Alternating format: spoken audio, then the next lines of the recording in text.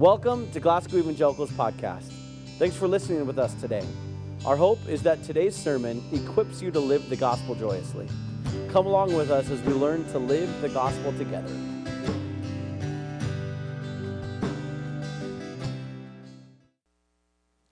Almost every time I come up here to teach on a Sunday, I bring my coffee up, then I regret it, and then I put it somewhere, and then I spill it. So I don't know if you witnessed that, but I brought it up here, looked at it, and then I put it right there where I'm probably going to spill it. I'm going to move it just a little bit more. There we go. Okay.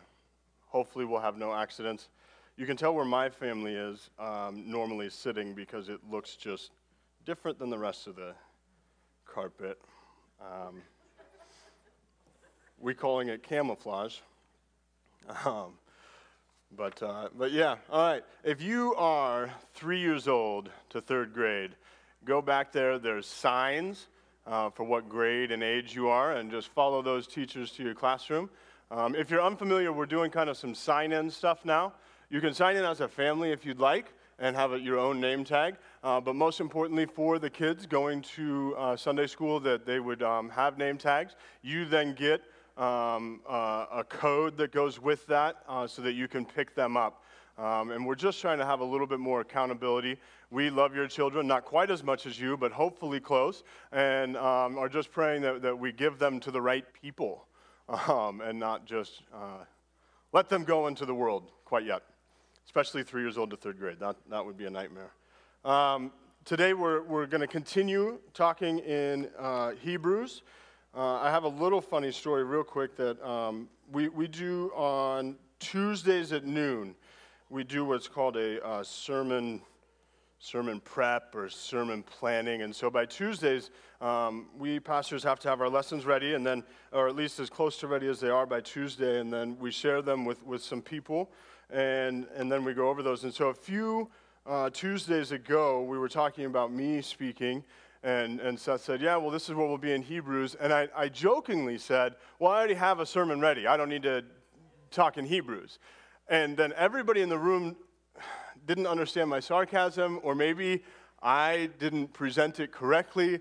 And so for a couple weeks there, Seth did not think that I was going to be preaching out of Hebrews, and he thought I had this. I did have another sermon, but yeah, it was confusing, but we're back on pace. I will be talking today in chapter 13, verses 7 through 16. I'm pretty sure 16. And so let's read those really quick, and then we'll kick things off. Remember your leaders who taught you the word of God. Think of all the good that has come from their lives and follow the example of their faith. Jesus Christ is the same yesterday, today, and forever. So do not be attracted by strange new ideas. Your strength comes from God's grace, not from rules about food which don't help those who follow them. We have an altar from which the priests in the tabernacle have no right to eat. Under the old system, the high priest brought the blood of the animals into the holy place as a sacrifice for sin, and the bodies of the animals were burned outside the camp. So also Jesus suffered and died outside the city gates to make his people holy by means of his own blood. So let us go out to him, outside the camp, and bear the disgrace he bore. For this world is not our permanent home. We are looking forward to a home yet to come. Therefore, let us offer through Jesus a continual sacrifice of praise to God, proclaiming our allegiance to his name. And don't forget to do good and to share with those in need. These are the sacrifices that please God. All right, we're gonna have a couple more prayers today, but if you'll join me one more time in prayer, this one's more for me than you.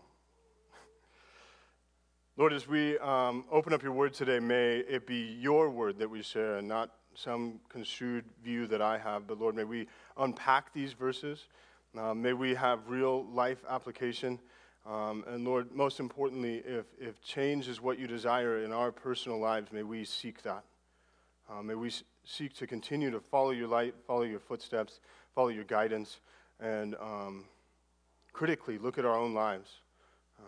Lord, any anxiousness that we may have today, may you help ease that. Any walls that we have set up, may you tear them down, and may we just be ready to receive and worship you. In your holy name we pray. Amen.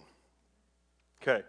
I would like to jump right in, but first, if you don't know, my name is Brian Gustafson. I'm the youth pastor here. Seth Runner's the normal preaching pastor on Sundays. When I get up here, I like to say that I'm the youth pastor, hoping that you'll give me some grace from you if I mess up or say something I'm not supposed to. Just blame Seth.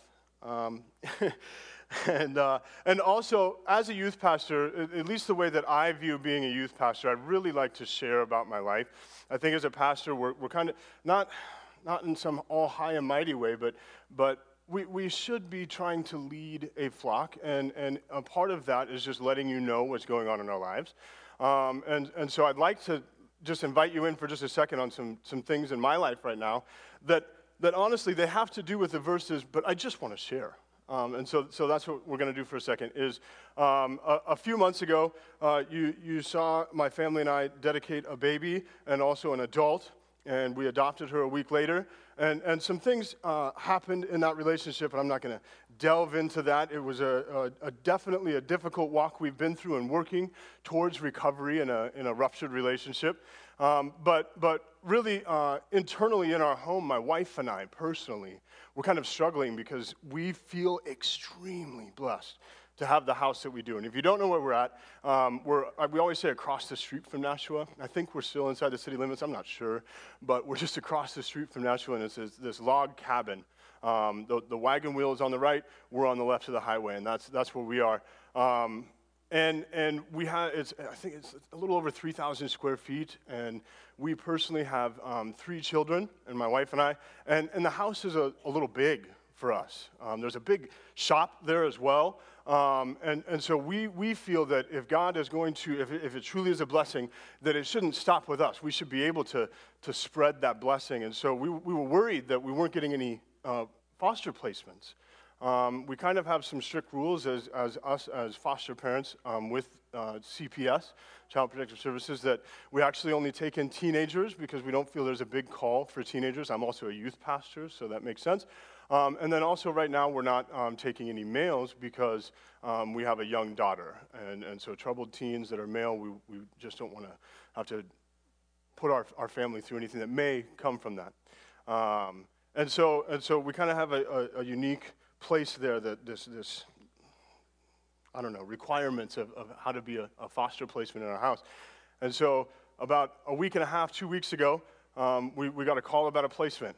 And so we said, yes, like this was our answer to prayer. We really set a date that by springtime, if we hadn't got any placements, we were going to try to sell our house and get a smaller house because we didn't want to have the big house. We'd let somebody else have this big house. And then 4 days after she got there, we got an emergency placement. And then like a day and a half after she got there, we got another emergency placement. And I just want to share with you that God's plan was the same the whole time. God is not changing. But he listens to prayer and wants it to be part of his plan. It's almost like he didn't move until we started praying about it. And I just wanted to share that with all of you, that yes, we have a lot of women in my house right now. Oh my goodness, there's so many hormones. I don't even know how to explain that. Just imagine, okay? We have 2 teenagers ourselves, one of them being a girl, and then we brought in 3 more, and my wife's a girl. We have 3 dogs that are all female. We have 3 cats that are all female. My son and I just need to go hunting. If you, want to take us hunting, please let us know. But I just wanted to share the extreme joy and that in your life, if you're looking for it, the answer to prayer doesn't always look the same. And yes, having this many people in the house is not considered a worldly blessing. The struggles that we go through trying to learn new people, 3 of them all at the same time, is not enjoyable by the world's standards. But to have relationship, and for however long we have them, to just show them love and grace and forgiveness and Christ through just how we live as a family, we just pray. And so thank you, church family, for this actually wouldn't be possible without this church family, because one of the rooms in our house was unfinished when we moved in. The church has helped bless us with that. When we took in other foster kids, the church has come alongside and gotten us high chairs and all this stuff. And so I just really appreciate it as a foster parent. If you're a foster parent, prayer and not seeing as much help as you would like from the church family, please let us know, because I know that this family is supportive. So now let's jump in. Okay, now that I've got that out, I just had to get it out and share with you because I'm so excited about it. So, verse 7, and I know, Noah, I'm working with you, buddy. Noah back there is doing the verses, and so I'm not sure how well I communicated with him what I needed today, and so I'm hoping all the slides are good. If they're not, don't blame Noah, blame Seth. And so we're going to have verse 7 up here, and we're just going to kind of go, not verse by verse, but just what I see as topic by topic through these few verses here. And so verse 7, if no one doesn't have it up there, let me get my book open here. All right. Remember your leaders who taught you the word of God. Think of all the good that has come from their lives and follow the example of their faith. So this first part, you can get confused. Because sometimes when it says leaders in the Bible, you think of like church leaders or anything like that. This is not follow Seth and I's example. Please don't. We're the lead sinners. Hopefully we set some good examples. But the leaders that we're talking about here are in the Old Testament that Hebrews has previously talked about. And so this is in context. This isn't just like a random verse that's thrown in there. Hey, follow your pastors too. It's saying follow your leaders, our leaders from the Old Testament. And if you look in the back where we have sermon notes, I do things a little different from Seth. I did give a few blanks to fill in. Usually I don't have any blanks. But for verse 7, it says, familiarize and focus on the founding fathers of faith as an example to follow. Try to get as many F's in there as possible, just to try to help make it a little bit more memorable. Familiarize and focus on the founding fathers of faith as an example to follow. I don't think the apostrophe is supposed to be there in fathers. And that makes it possessive and not plural. And so you can just cross that out if you'd like. If you're a grammar Nazi, please do know that I did notice there was a couple edits to that sentence, and by the time it got in here, I just forgot to remove it.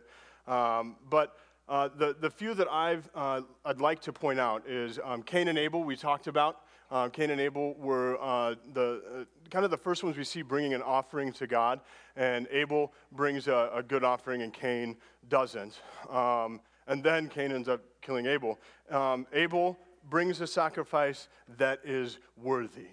His faith showed that even the stuff that he was bringing, he was giving it to God and having faith in that. And the one thing I thought of with them is kind of, if we're going to relate it to us and sharing kind of our giving with our neighbors, what would that talk be like between Abel and Cain? As Cain's not bringing this great offering, but he sees Abel with his offering, and it's probably pretty obvious that they're different. Do you think Abel started to kind of doubt? Did Abel like start to think, oh man, I didn't have to bring this much. Am I giving too much to God? And was Cain just like, look at you, yeah, whatever, that's so weird. I'm just giving God this thing over here. Like, what are you doing? And so in our lives, as we're showing faith, as we're worshiping and thinking about the world around us and the people around us, I think Abel stood up to that, and he still brought what he felt was the correct offering. And then the next one is Noah, and Noah had his mistakes. Actually, all of these founding fathers had their mistakes, but it's their examples in faith that we're following, not their mistakes, so that we can have excuse for our mistakes. It's their example of faith. And Noah, man, I can't imagine how crazy he looked to the perishing world.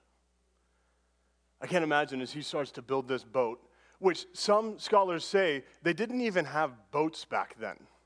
Like before the flood, like it was just land and sea, and they didn't really have much need for boats. I'm not sure if that's true. That's not like a biblical thing. But imagine like how crazy that would be if there was no boats and he starts building this boat thing, right? But even if they did have boats, he's still building the biggest one ever and spending a lot of time and money and resources to do so. Imagine the rest of the world. Imagine. Don't think of the movies that we've seen, the shows we've seen. Like think in today's world, if Brian Gustafson, living across the street from Nashua, starts building a boat, and people driving into Glasgow from Wolf Point or out of Glasgow that way, or on their way to fishing or whatever, and they see this massive boat, and they're like, what is that crazy pastor doing? And maybe some people would pull in, and they'd be like, you're dumb. Like, you're crazy. And I can imagine that all of the talk of the world was about Noah and how crazy he looked, how weird he was, and how hard it would have been for Noah to continue every day to make his own nails, to make his own planks, to make his own cages, to store up the food and do all of that. And his only attachment was honestly in a doubting family and God. Then we get to Abraham. Abraham's a landowner. And God says, give up your land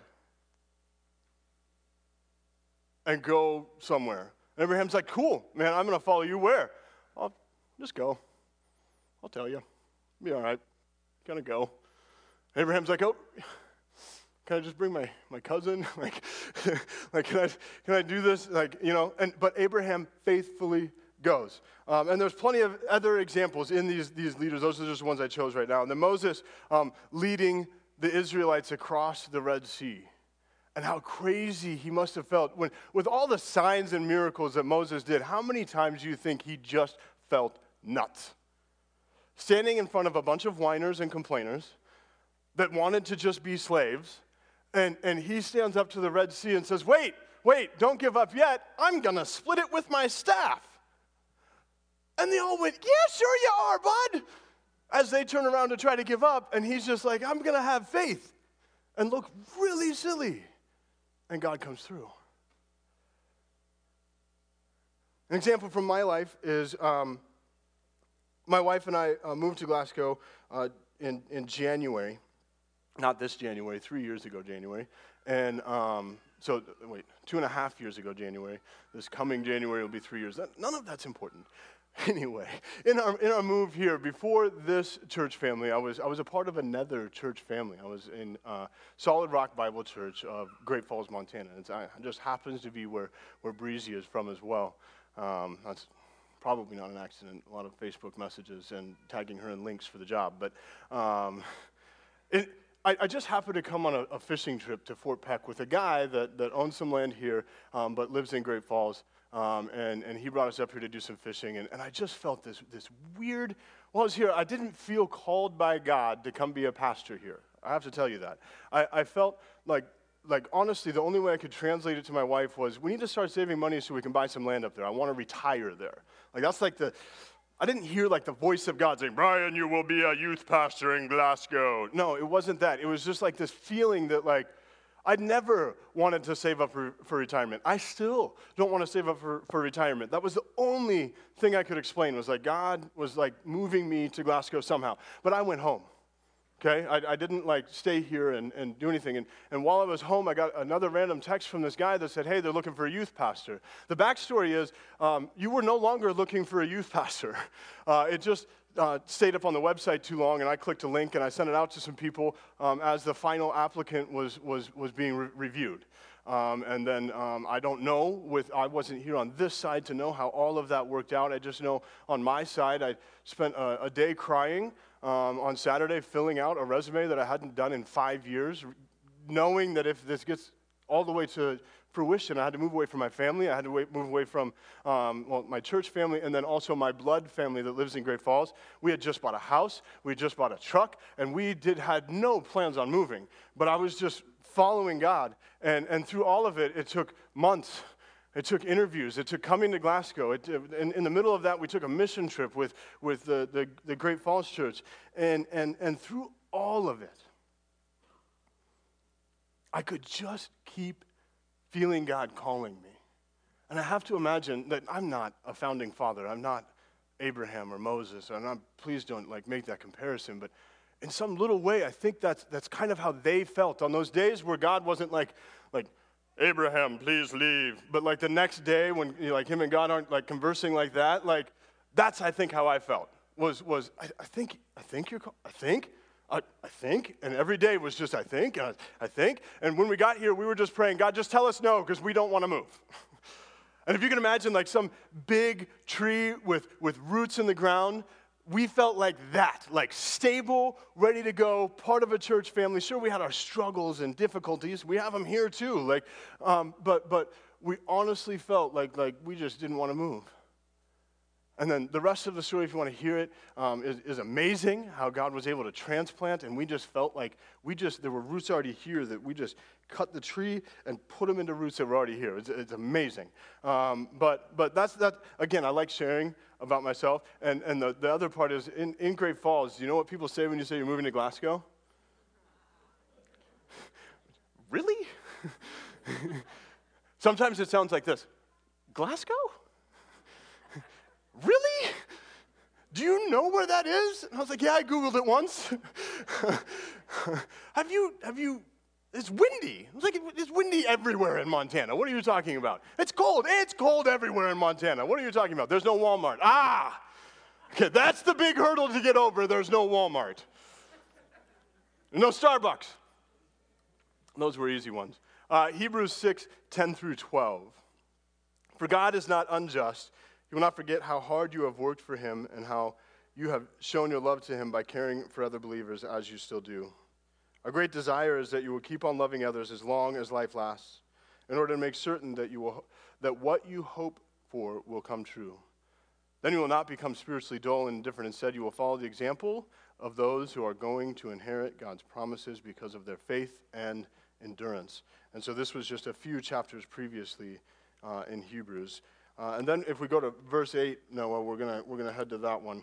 And this one I'm going to try not to get stuck on, but this, if I had a favorite out of these, this one's it. This is my favorite verse out of our jumble here.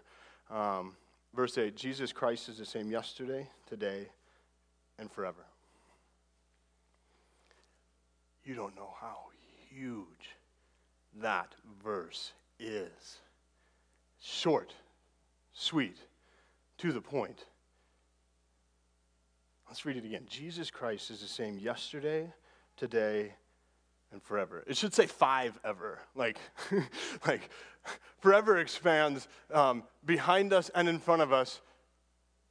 Five ever. Like so much. Six ever. Like a lot. A lot. If you're not getting the joke, but forever, five ever. Okay, we got it. The definition of the immutability of God is God is a spirit whose being, wisdom, power, holiness, justice, goodness, and truth are infinite, eternal, and unchangeable. Those things do not change. And I have a quote, hopefully, that Noah was able to get from Walter A. Elwell. I'm attending Liberty University. If you don't know, I go online, and I've been getting a 4-year degree for the last 7.5 years. And so Walter A. Elwell is one of the founders, or the founder, I'm not exactly sure of all of the history, but he has this huge, thick book called the Evangelical Dictionary. And I was reading on the unchanging or immutability of God, and this is an excerpt that I wanted to share. It's also in the back of your bulletin. God is unchanging in nature, desire, and purpose. Underlying each judgment of the wicked and each pardon of the repentant is his changeless purpose concerning sin and conversion.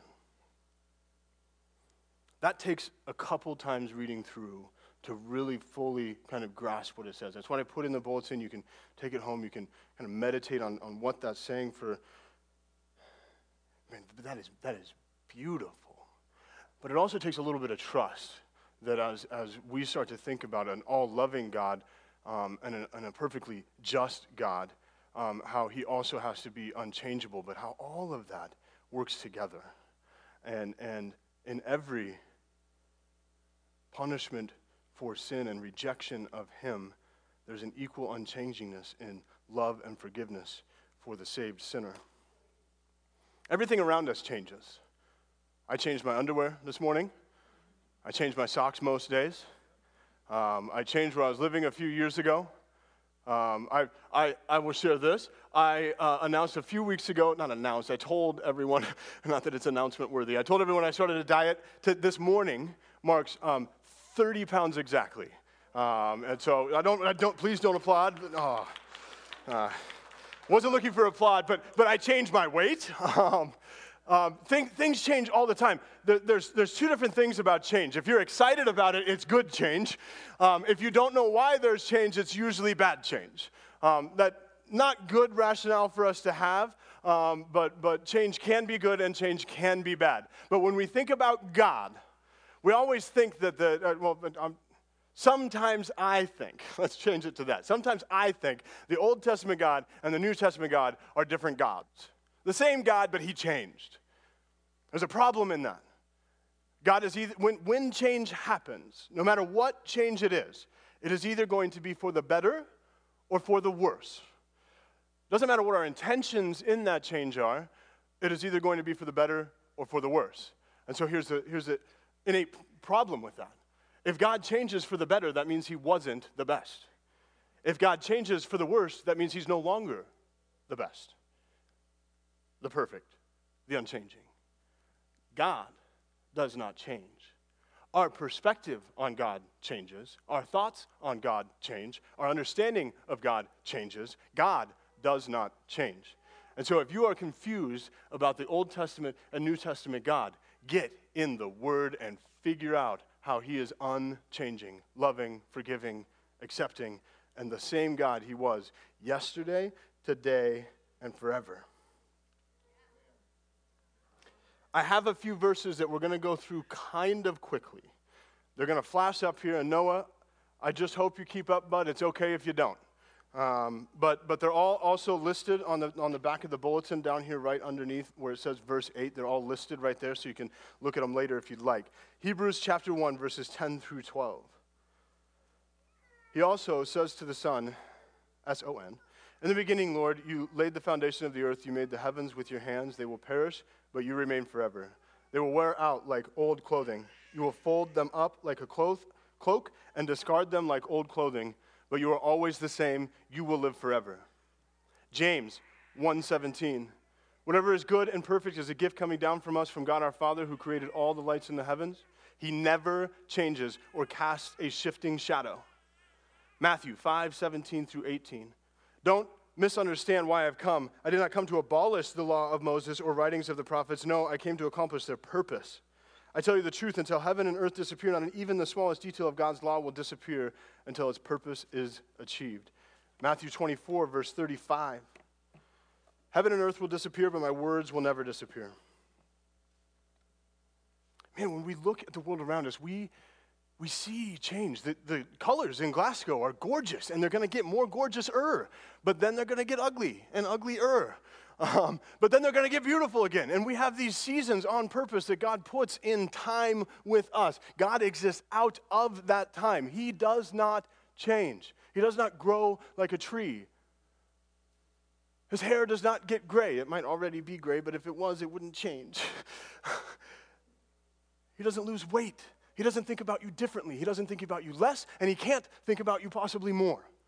God does not change. The circumstances in our life change. Our focus on God changes. God does not change. When we think, God, where were you? He did not move. We did. Our thoughts did. Our focus did. Our understanding did. God did not move.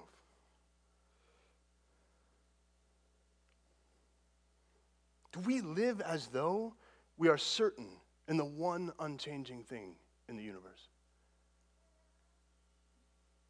Do we live as though God is the same?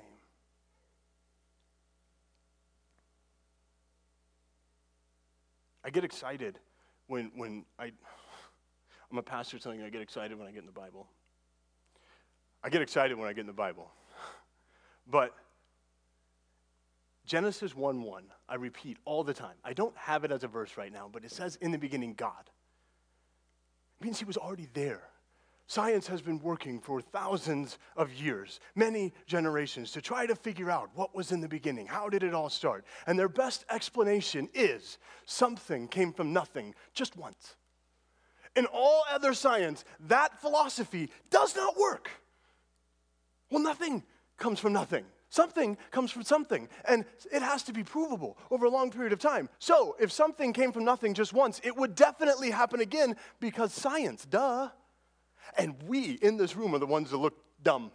What, you don't believe in the Big Bang? I certainly do. When God spoke, it was probably huge. You don't believe in evolution? I don't know how God did all of this. I have not witnessed one evolution. Have you? Well, no. But this really smart guy a few hundred years ago said he did. Okay. Everybody around me believes it. Well, okay. Maybe it works into God's plan because guess what? God uses science. And he starts doing that in Genesis 1:1. Something came from something. That is always gonna be something. Sidetrack, I'm done. Verses 9 through 14 is our next clump here. So do not be attracted by strange new ideas. Your strength comes from God's grace, not from rules about food, which don't help those who follow them. We have an altar from which the priests in the tabernacle have no right to eat. Under the old system, the high priest brought the blood of the animals into the holy place as a sacrifice for sin, and the bodies of the animals were burned outside the camp. So also Jesus suffered and died outside the city gates to make his people holy by means of his own blood. So let us go out to him outside the camp and bear the disgrace he bore. For this world is not our permanent home. We are looking forward to a home yet to come.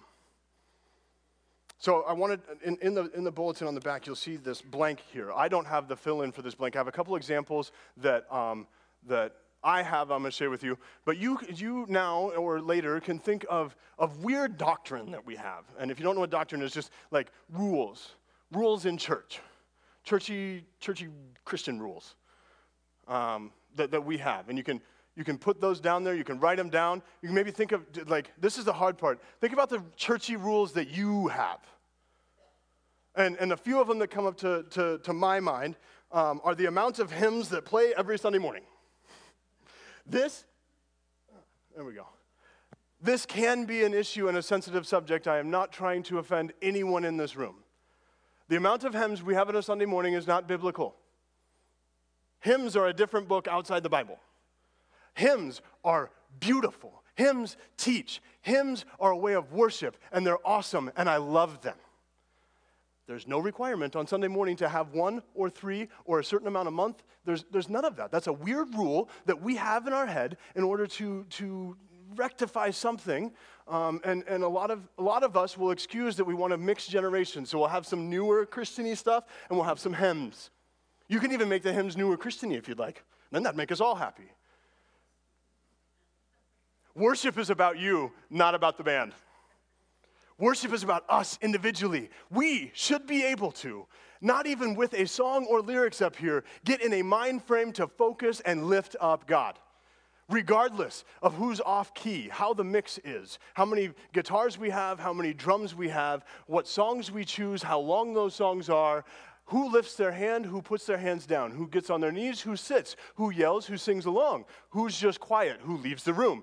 All of that, this is rules that we make up in our head. We should all stand during worship.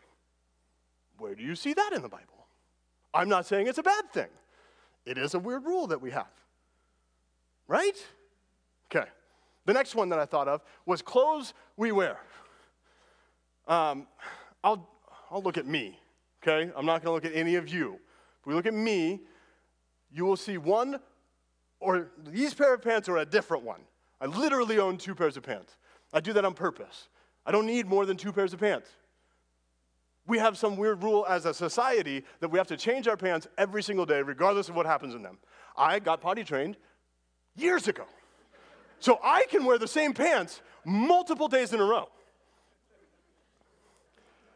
Sometimes I get judged on that. I've even had people offer to buy me more clothes. I appreciate your love. As I'm losing weight now, I may accept that, but I'm okay. Sometimes you'll see me in unmatching socks and flip-flops up here. I wore a beanie once. Up here. None of that is in the Bible. Now, we should have respect for God. And the way that you can worship God as you come in on a Sunday morning is between you and Him.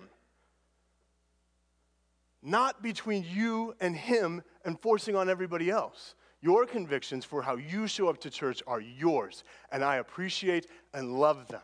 Mine are purposeful, and I actually feel that I am teaching by not being the typical churchy pastor, hoping to make people feel more comfortable as they come here.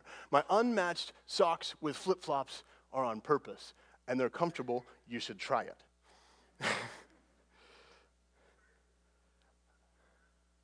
There's two more I want to go over. This one is quick. The rule that we have now is in order to get people to be Christian, to follow God, we have to bring them to church. This is false. This is false. We don't have to bring them to church to be Christian. They need to be in your life and follow your example to be Christian.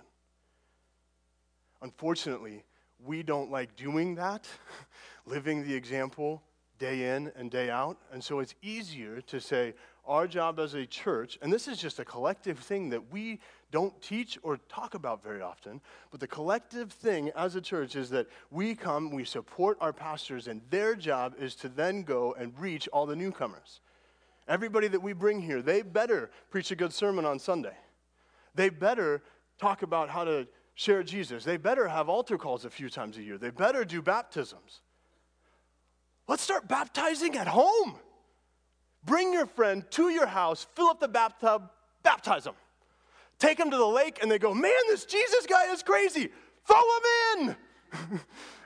You ain't got to wait till every 3 months when we do one.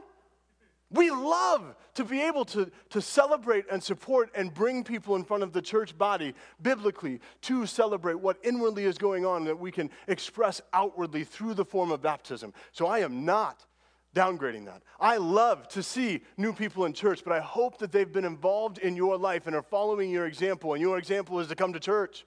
So they're just following you. And then the last one. We have to have a church building. So again, I am not criticizing this building. I do feel sometimes I get this inkling that this building becomes more of a hurdle than a help. Now, lots of people use this building in our community for free or very little money. This is a gathering place, and we use this building amazingly. Our groundskeepers are phenomenal. My wife pulled up the other day to pick me up from here. She had the car, and she's like, look at that bush, that looks awesome. And I was like, I know. Like, we don't even, like, it is just amazing how well this is taken care of, how awesome it is that we all, like, come together, and it's kept clean, and it's just amazing. And so I am not specifically digging on our church family, but I have some video I would like to show. And I went to Africa. Hold on. Pause. Hold on. Okay. All right. So this is okay. Leave it there. Don't take it down. I went to Africa. I was in Ivory Coast. This is the town called Galikro, and that's where I spent most of the time that I was there. And every single night, I would hear sound and music, and the windows that you just saw, that's where we would sleep. And what I did one night, I was invited to the sound and music that was going on. And I just, for 2 minutes, wanted to share with you what happened. I put this together with my cell phone this morning, and so it's not well edited. Go ahead, now let's play it.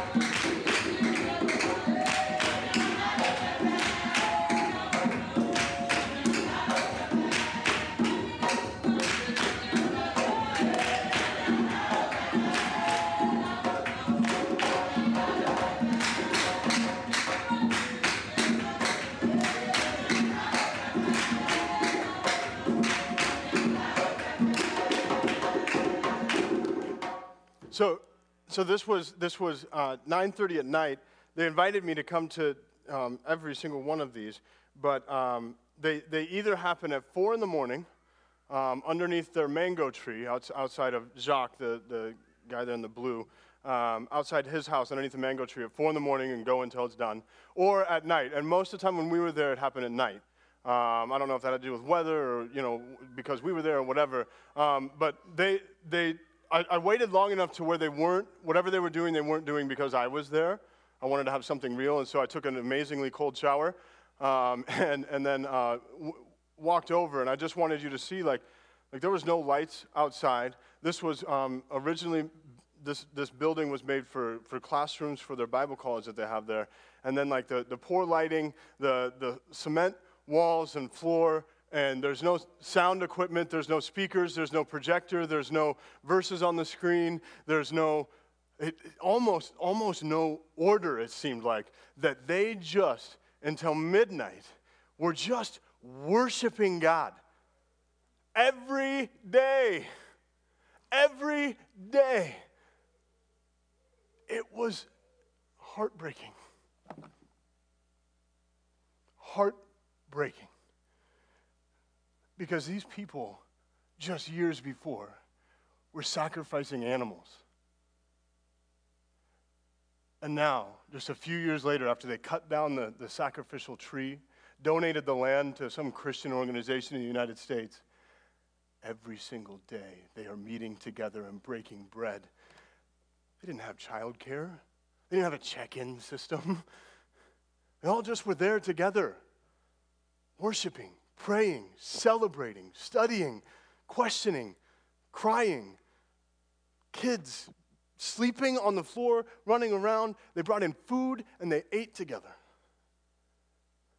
One rule that we have in church that I really think that we need to overcome is that church is on Sunday in a building. That is unbiblical. Yes, there is a day of Sabbath where we shouldn't do anything else but worship and praise God. But what do we do Monday through Saturday? You can have church in your home. You don't even have to invite a bunch of people. Just you and your family worshiping, celebrating, reading, studying, crying, talking. It's heartbreaking to know how much God we could have. It's heartbreaking to know what gets in the way of God. The second thing, and I'm going to go through this pretty quick, is I've got 3 pictures just real quick. So picture 1 is a blown out view. And so the next place we went was Liberia, but we went specifically to Monrovia. The second picture is a little closer. And then the third picture is just a touch closer, but I have some markers. Okay. And so you see the red marker is where we actually slept while we were there in a missionary's home.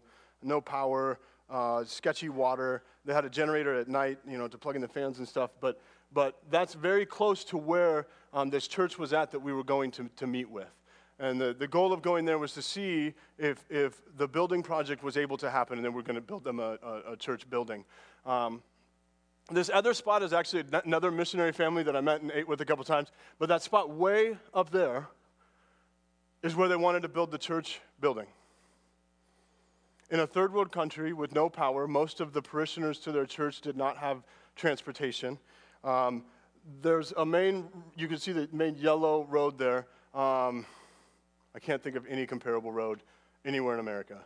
But it was a highway, but it wasn't. Along that way, you would probably go through 3 or 4 police checkpoints where you would be asked to give money or give your car or go to jail or you don't know. And then after you turned off, it was an unmaintained dirt road that went through potholes, some dangerous area, to the new subdivision where people were going to be moving, and probably the little bit more richer people, wealthier people. And so the pastor for this church is just following orders from a church back in the United States that wanted him to build a building. They liked him as a pastor. They liked what was going on in his church. And so they said, you need to buy land. So he bought the only available land in the area. And the problem is that the government is not our government. Even though a lot of people say our government is horrible, to find land ownership and no battles over land takes a lot of time. And so you have to pretty much get out of town. And so this after 2 years of searching, is the only land he could find close to his church, near the red marker there. And so it took us, with a running vehicle and people that know where they're going, an hour to get there. And so by the end of our 3-day visit, we said, you shouldn't start a church. He said, I agree, but I have $30,000 to build a church, that they're expecting me to build a church. And we said, well, and it wasn't like us telling him anything. He already knew this. We all came to the conclusion that what he was doing as church in the homes and Bible studies daily was way more important than leaving his church family. But you can see that we send missionaries with what our idea of church is, and this is what we get. This was a realistic plan from a church here in the United States that wanted to give him way more money than it was even needed to build this church. And he was going to be a way bigger building than even needed. And we had to pass probably 36 religious organizations before we got there in that hour that had trees growing out of them because the Americans left. That's the example we give while on mission. Build a building, people will come. Every single Sunday they'll be there. He said, well, I'm meeting every day of the week. And we went, that's better. Yeah, you keep doing that. We'll try to bring that lesson home. 1 Corinthians 1:18 through 25. I'm going to find it in here.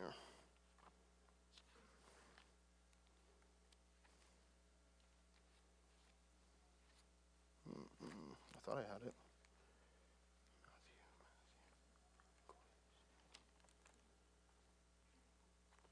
Okay, it's going to be up there.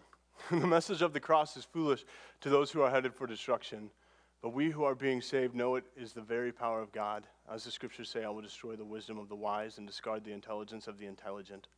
So where does this leave the philosophers, the scholars, and the world's brilliant debaters? God has made the wisdom of the world look foolish. Since God in his wisdom saw to it that the world would never know him through human wisdom, he was used for foolish preaching to save those who believe. I have to get it down here because it's being weird up there. He has used our foolish preaching to save those who believe. It is foolish to the Jews who ask for signs from heaven, and it is foolish to the Greeks who seek human wisdom. So when we preach that Christ was crucified, so the Jews are offended and the Gentiles say it's all nonsense. But to those called by God to salvation, both Jews and Gentiles, Christ is the power of God and the wisdom of God.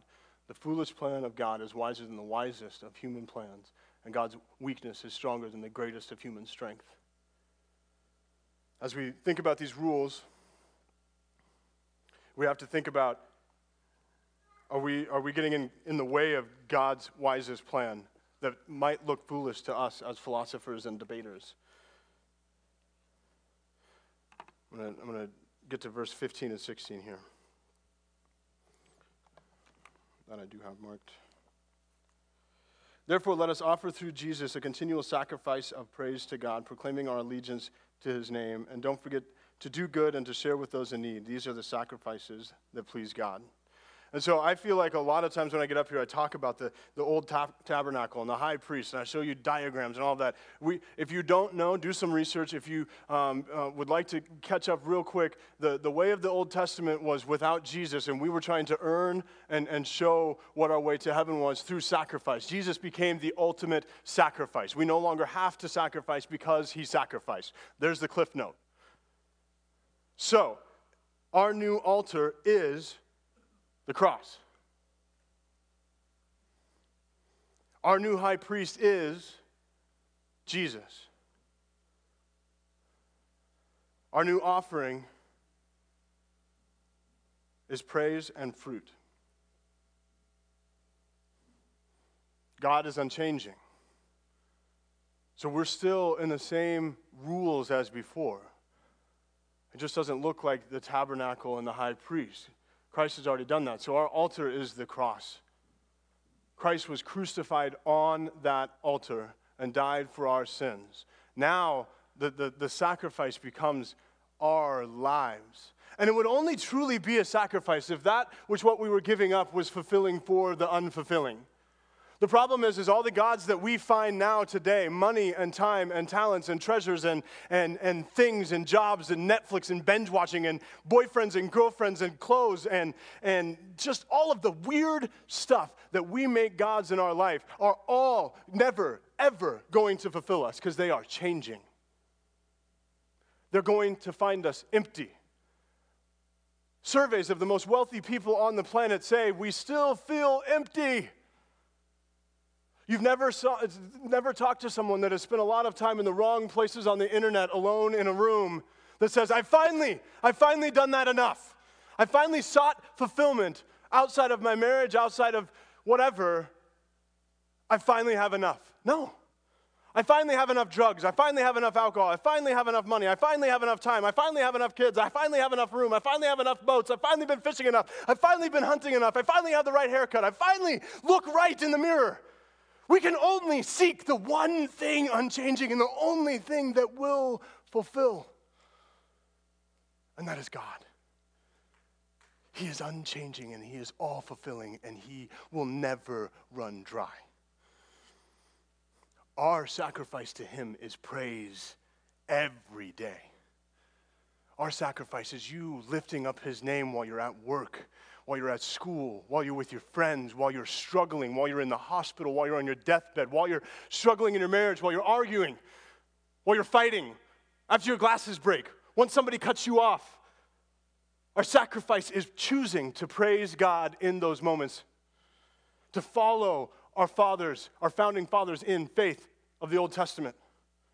And then fruit. And so this is our last verse for today, and it's Galatians 5:22 through 26. But the Holy Spirit produces this kind of fruit in our lives: love, joy, peace, patience, kindness, goodness, faithfulness, gentleness, self-control. There's an amazing song. If you have Spotify, look up Fruits of the Spirit. Can't be a coconut. There is no law against these things. Those who belong to Christ Jesus have nailed the passions and desires of their sinful nature to His cross and crucified them there. Our false gods are stuck there. Since we are living by the Spirit, let us follow the Spirit's leading in every part of our lives. Let us not become conceited or provoke one another or be jealous of one another.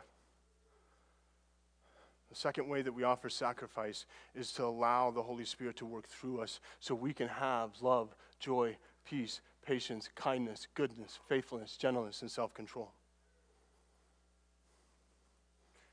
I'm going to have the band come up as we kind of finish up here.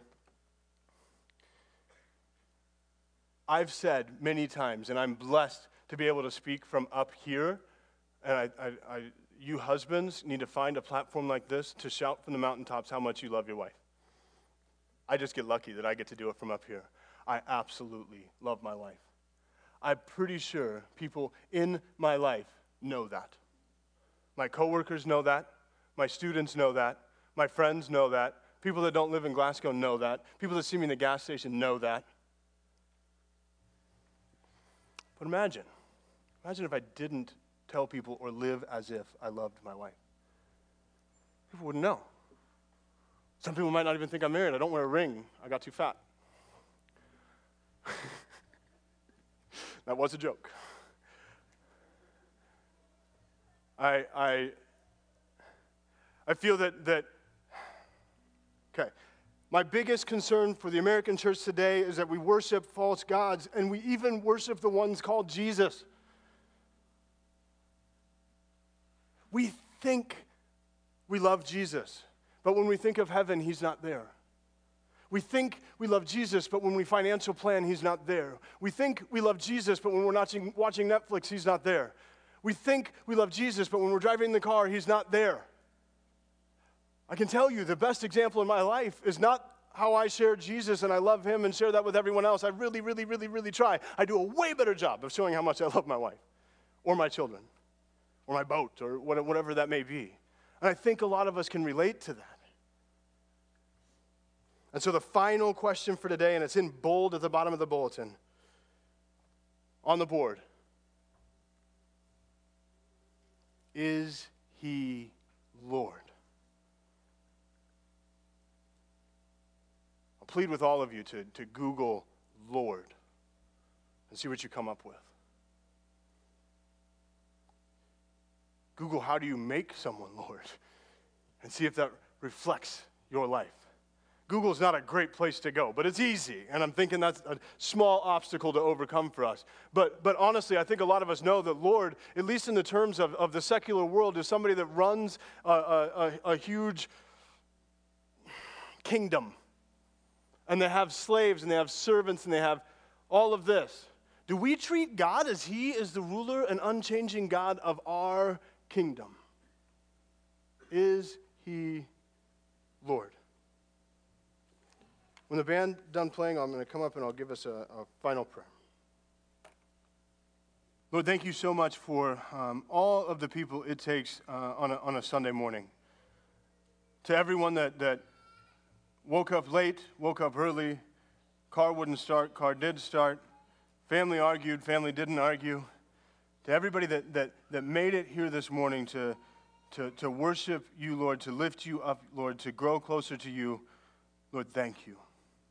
For all the volunteers that run our children's ministry, our prayer ministry, our worship ministry, our audio and visual, Lord, thank you so much for their willingness to give. Our ushers, our welcome team, there's so many, Lord, that all come together to make a beautiful Sunday morning in your name so that we may lift you up. Lord, I pray that you encourage us throughout the rest of this week to get closer and closer to you. Lord, may we have your power to make you Lord. You're there, we just need to be willing. You want and desire to have a personal relationship with each person in this room. You haven't changed. You are seeking us just as much as the day we were born. You're thinking about us just as much, which is the most that anyone can think about us. And so, Lord, may we turn a few more thoughts this week towards you. May we turn a few more conversations to you. May we turn over control of some of these lowercase gods to you. Lord, may we put you on the top shelf. May we give you praise. May we give you worship. May we show fruit. We love you, Lord. It's in your name we pray. Amen. Have a good Sunday. I really hope your team wins today.